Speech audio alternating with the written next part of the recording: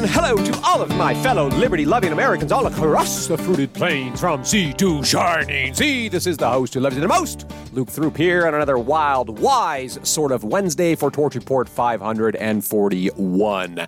How strategic interaction can pry power away from the corrupt ruling class. Friends, when leaders betray their people so blatantly, so brazenly, there are really limited options for regaining control, reclaiming the reins of representative government and all that, as we're going to get into today. It's about moves and counter moves.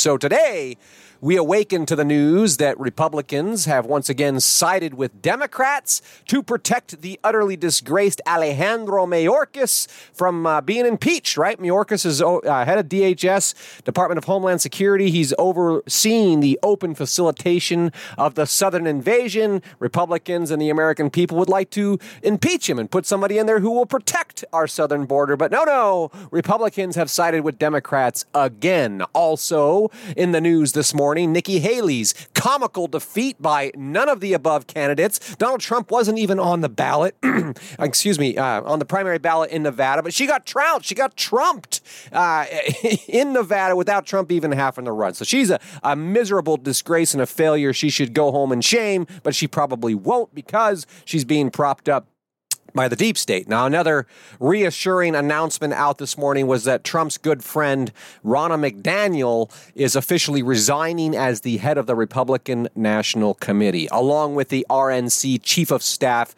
Mr. Mike Reed. So clearly, there is a shakeup right now on the conservative side of the political spectrum. There is dissension in the ranks, right? It's no mystery, really, I guess. Who can wonder why, right? The party bosses want to prop up a deep state Trojan horse, Miss Nikki Haley, a.k.a. Dick Cheney in 3-inch heels, but the voters are having none of it. Meanwhile, the voters want to get rid of the deep state commie hacks who are viciously undermining our Constitution and our national security, but the party bosses are having none of it. And right now, the result appears to be somewhat of a stalemate, hence the change in leadership. And I would say, barring any major breakthroughs, I wouldn't expect much to change at the national level just yet. Though, let's not lose hope, The reality I think we need to face, and I want to just kind of confront head on today, is that as conservatives, we have to deal with the fact that the Republican bosses have been spending donations on floral arrangements and office supplies and limousines, while the DNC, the Democrats, are pouring their war chest into novel projects like the voter file maintenance, get out the vote texting campaigns, and of course supporting their local parties at the state level. So you look at what's happening right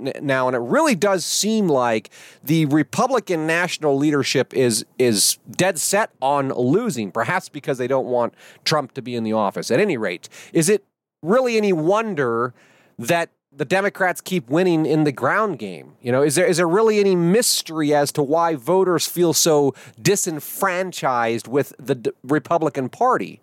But more importantly, friends, let me ask you, is there any hope of salvaging the putrid carcass of our once admirable and honorable political institutions? It's an honest question. Is there any hope? It's putrid. You got to plug your nose. It's nasty what's going on. But is there any hope of salvaging this carcass of the political institution?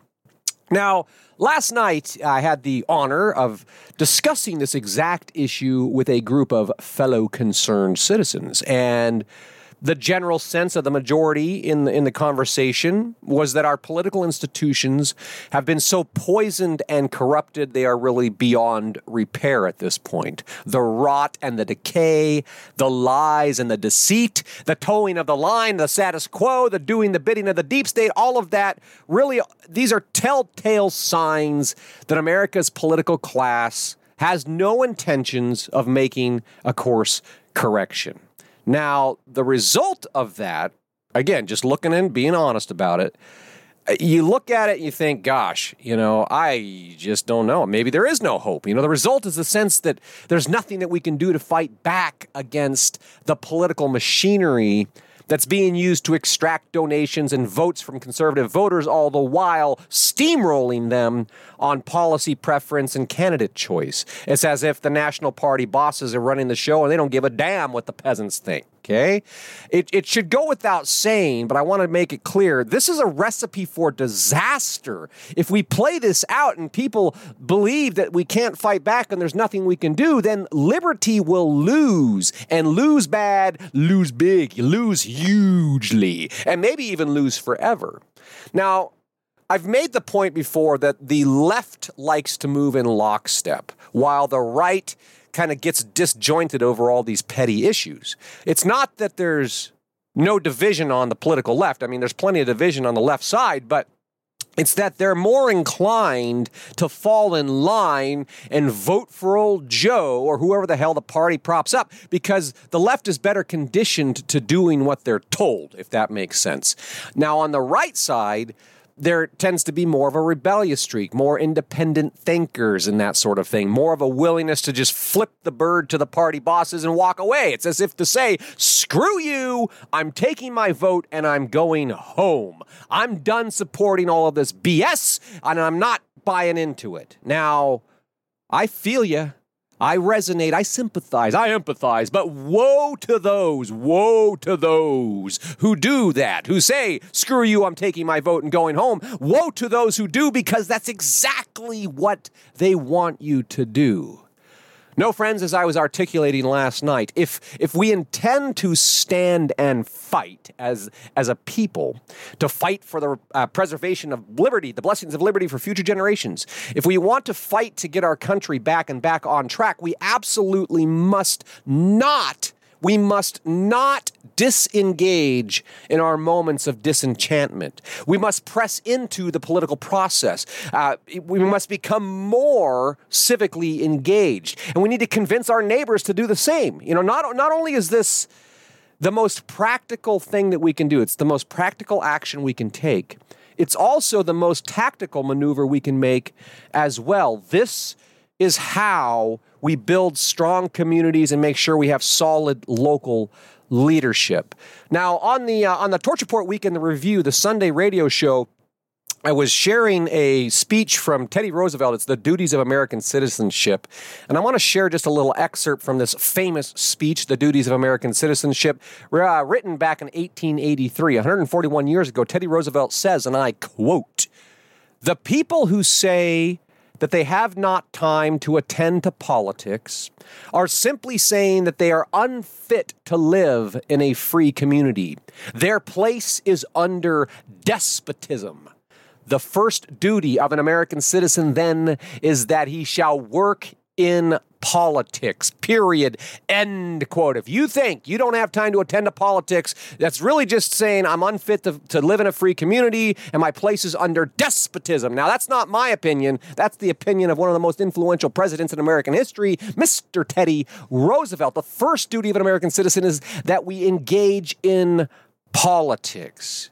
Now, if we just take that to heart, chew on it, might not like it, but it's real. It's because if we don't get engaged in politics, then we end up a bunch of lunatics running the crazy house. So take this mentality, this duty of American citizenship to engage in politics, and we apply this mentality to the current political circus, if you will. And what we see, if we want to see changes in how our community is being run or how our county is being run or how our country is being run, if we want to see those changes, we need to be the change. We need to, at the very least, help facilitate it. Running for office, that's not for everybody, but volunteering perhaps or financially supporting a candidate, maybe that's more up your alley. Or maybe it's just talking with your neighbor about things that are getting voted on right now. All of these are very productive ways of having, political impact, local political engagement, despite the fact that it's rather unglamorous, right? It's nothing fancy. I'm just supporting the people who are out there in this political game. But, when we think it through you think about the entrenched party apparatus, right? Like the Republicans siding with the Democrats not to impeach Mayorkas. It seems like the party apparatus is thwarting the will of the American people at every turn. But this too can be overcome by direct personal engagement, but only if it's not if I go out and engage, well, I'm just one fuzzy peasant, But if 10 people go out and engage, if you can get 20 or 30 or 40 or 50 people to work together, then you can have that impact. It's not just your personal engagement, but when there are enough people engaged in the process, we can win this thing. At the end of the day, the only way to win the games that are being played is to recruit more people to join us in the fight and then train them how to fight in a way that helps our side win. Friends, it is possible. We can win. I assure you, we must win. And believing anything different is just about as worthless as tits on a boar hog, as my mom likes to say. So while I was bringing these points up in last night's conversation, one gentleman asked the rather sentient question. He says, well, who are we fighting against, really? We want to recruit people to join us in the fight, but who are we fighting against? Who's the enemy here? Ooh, good question. The enemy, in my opinion, and what I shared last night, the enemy is an idea. In fact, the enemy is actually an entire army of ideas, right? The idea that our votes don't matter, for example, that's an enemy idea.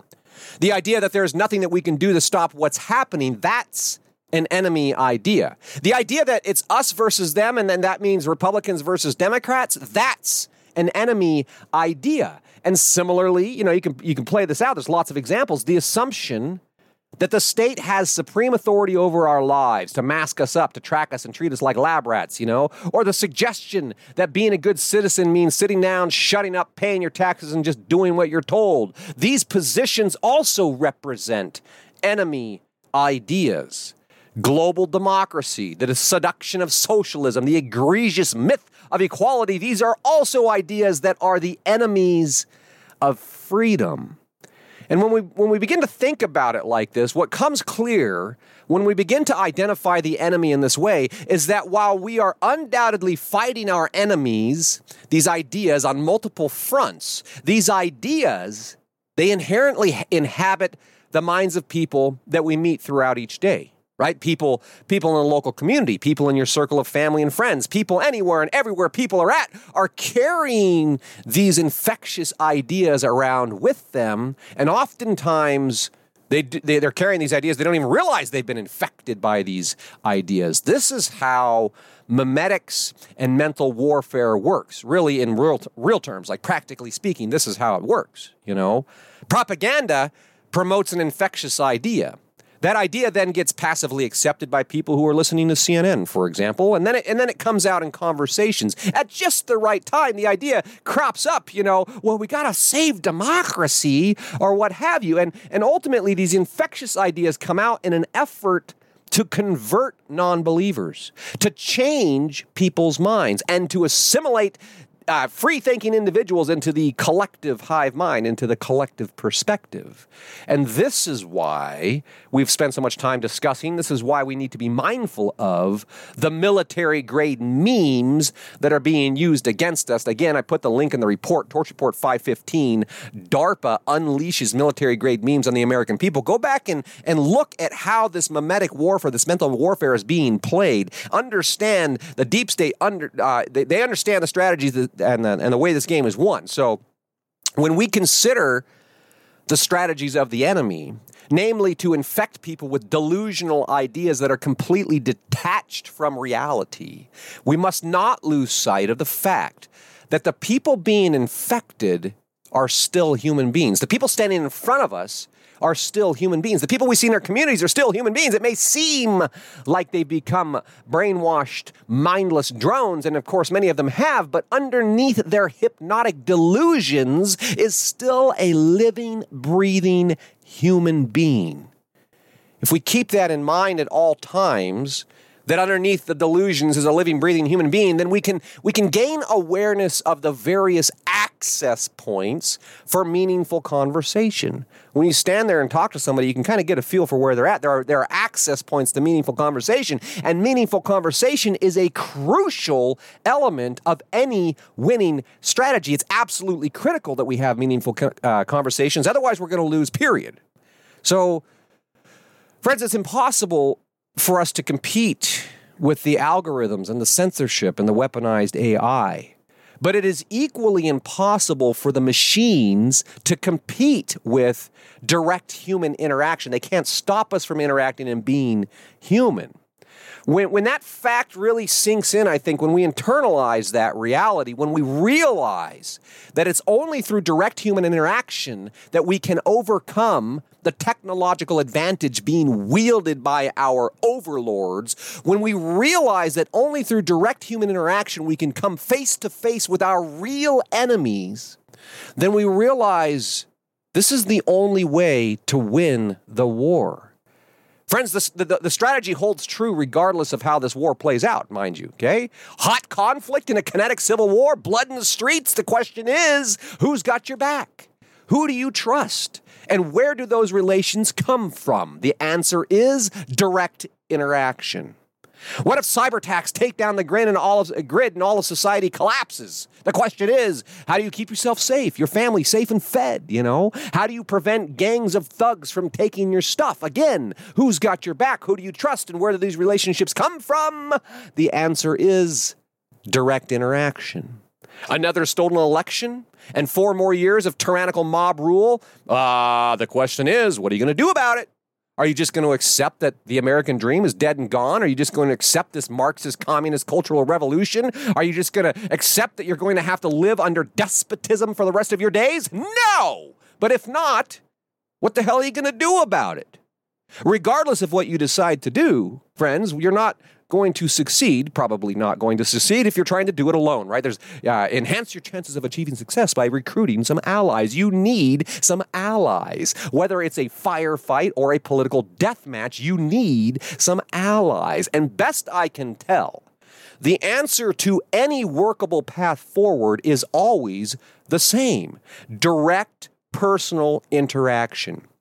Direct personal interaction is how we can gain traction. It's how we build alliances, how we recruit allies and win elections. It's how we build our community defense. It's how we overcome the algorithms and wrestle back power from the corrupt politicians and the elite ruling class. Direct personal interaction is how we plant the seeds of liberty. It's how we spark the flames of freedom, how we fan the flames of freedom, and how we inspire people to resist. And resist, we must rebel. Direct personal interaction is how we confront the lies, spread the truth, and fight for the hearts and minds of our fellow Americans. Friends, when you stand in front of someone, they feel your presence, right? That face-to-face, that eye-to-eye contact, that presence of another person.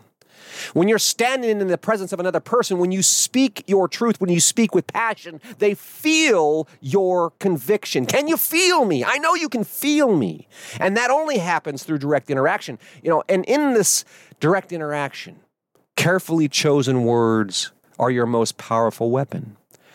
Carefully chosen words can slice to the bone. They can disarm your opponent. They can neutralize a threat before it comes to blood and blows. Friends, if you fancy yourself a warrior, please consider this wisdom. If you're prepping for war in your mind, you know you must recruit warriors. The question is how? And again, the answer is through direct personal interaction. Are you sick and tired of the political circus? Are you super tired of politics as usual? Do not lose sight of the enemy. We can win this war, friends. We can win this political game, and win we must, regardless of our path to victory. I believe that the strategy remains the same. We have to choose to engage. It's through this direct personal interaction that we can Save the world! Oh, friends, anyway, we have to choose to engage, and that is the message of my heart for today. I've got a meeting coming up. I got to jump off, so thank you for tuning in today. If you're enjoying this podcast, please take the time to go to the website, theporchreport.com. Find the heart, click the heart, give me some love, subscribe if you have not subscribed already, and of course, the greatest honor of all is if you share this podcast with everyone you know. Get out there and embrace this wild, whimsical Wednesday, friends, and I'll look forward to talking to you again soon.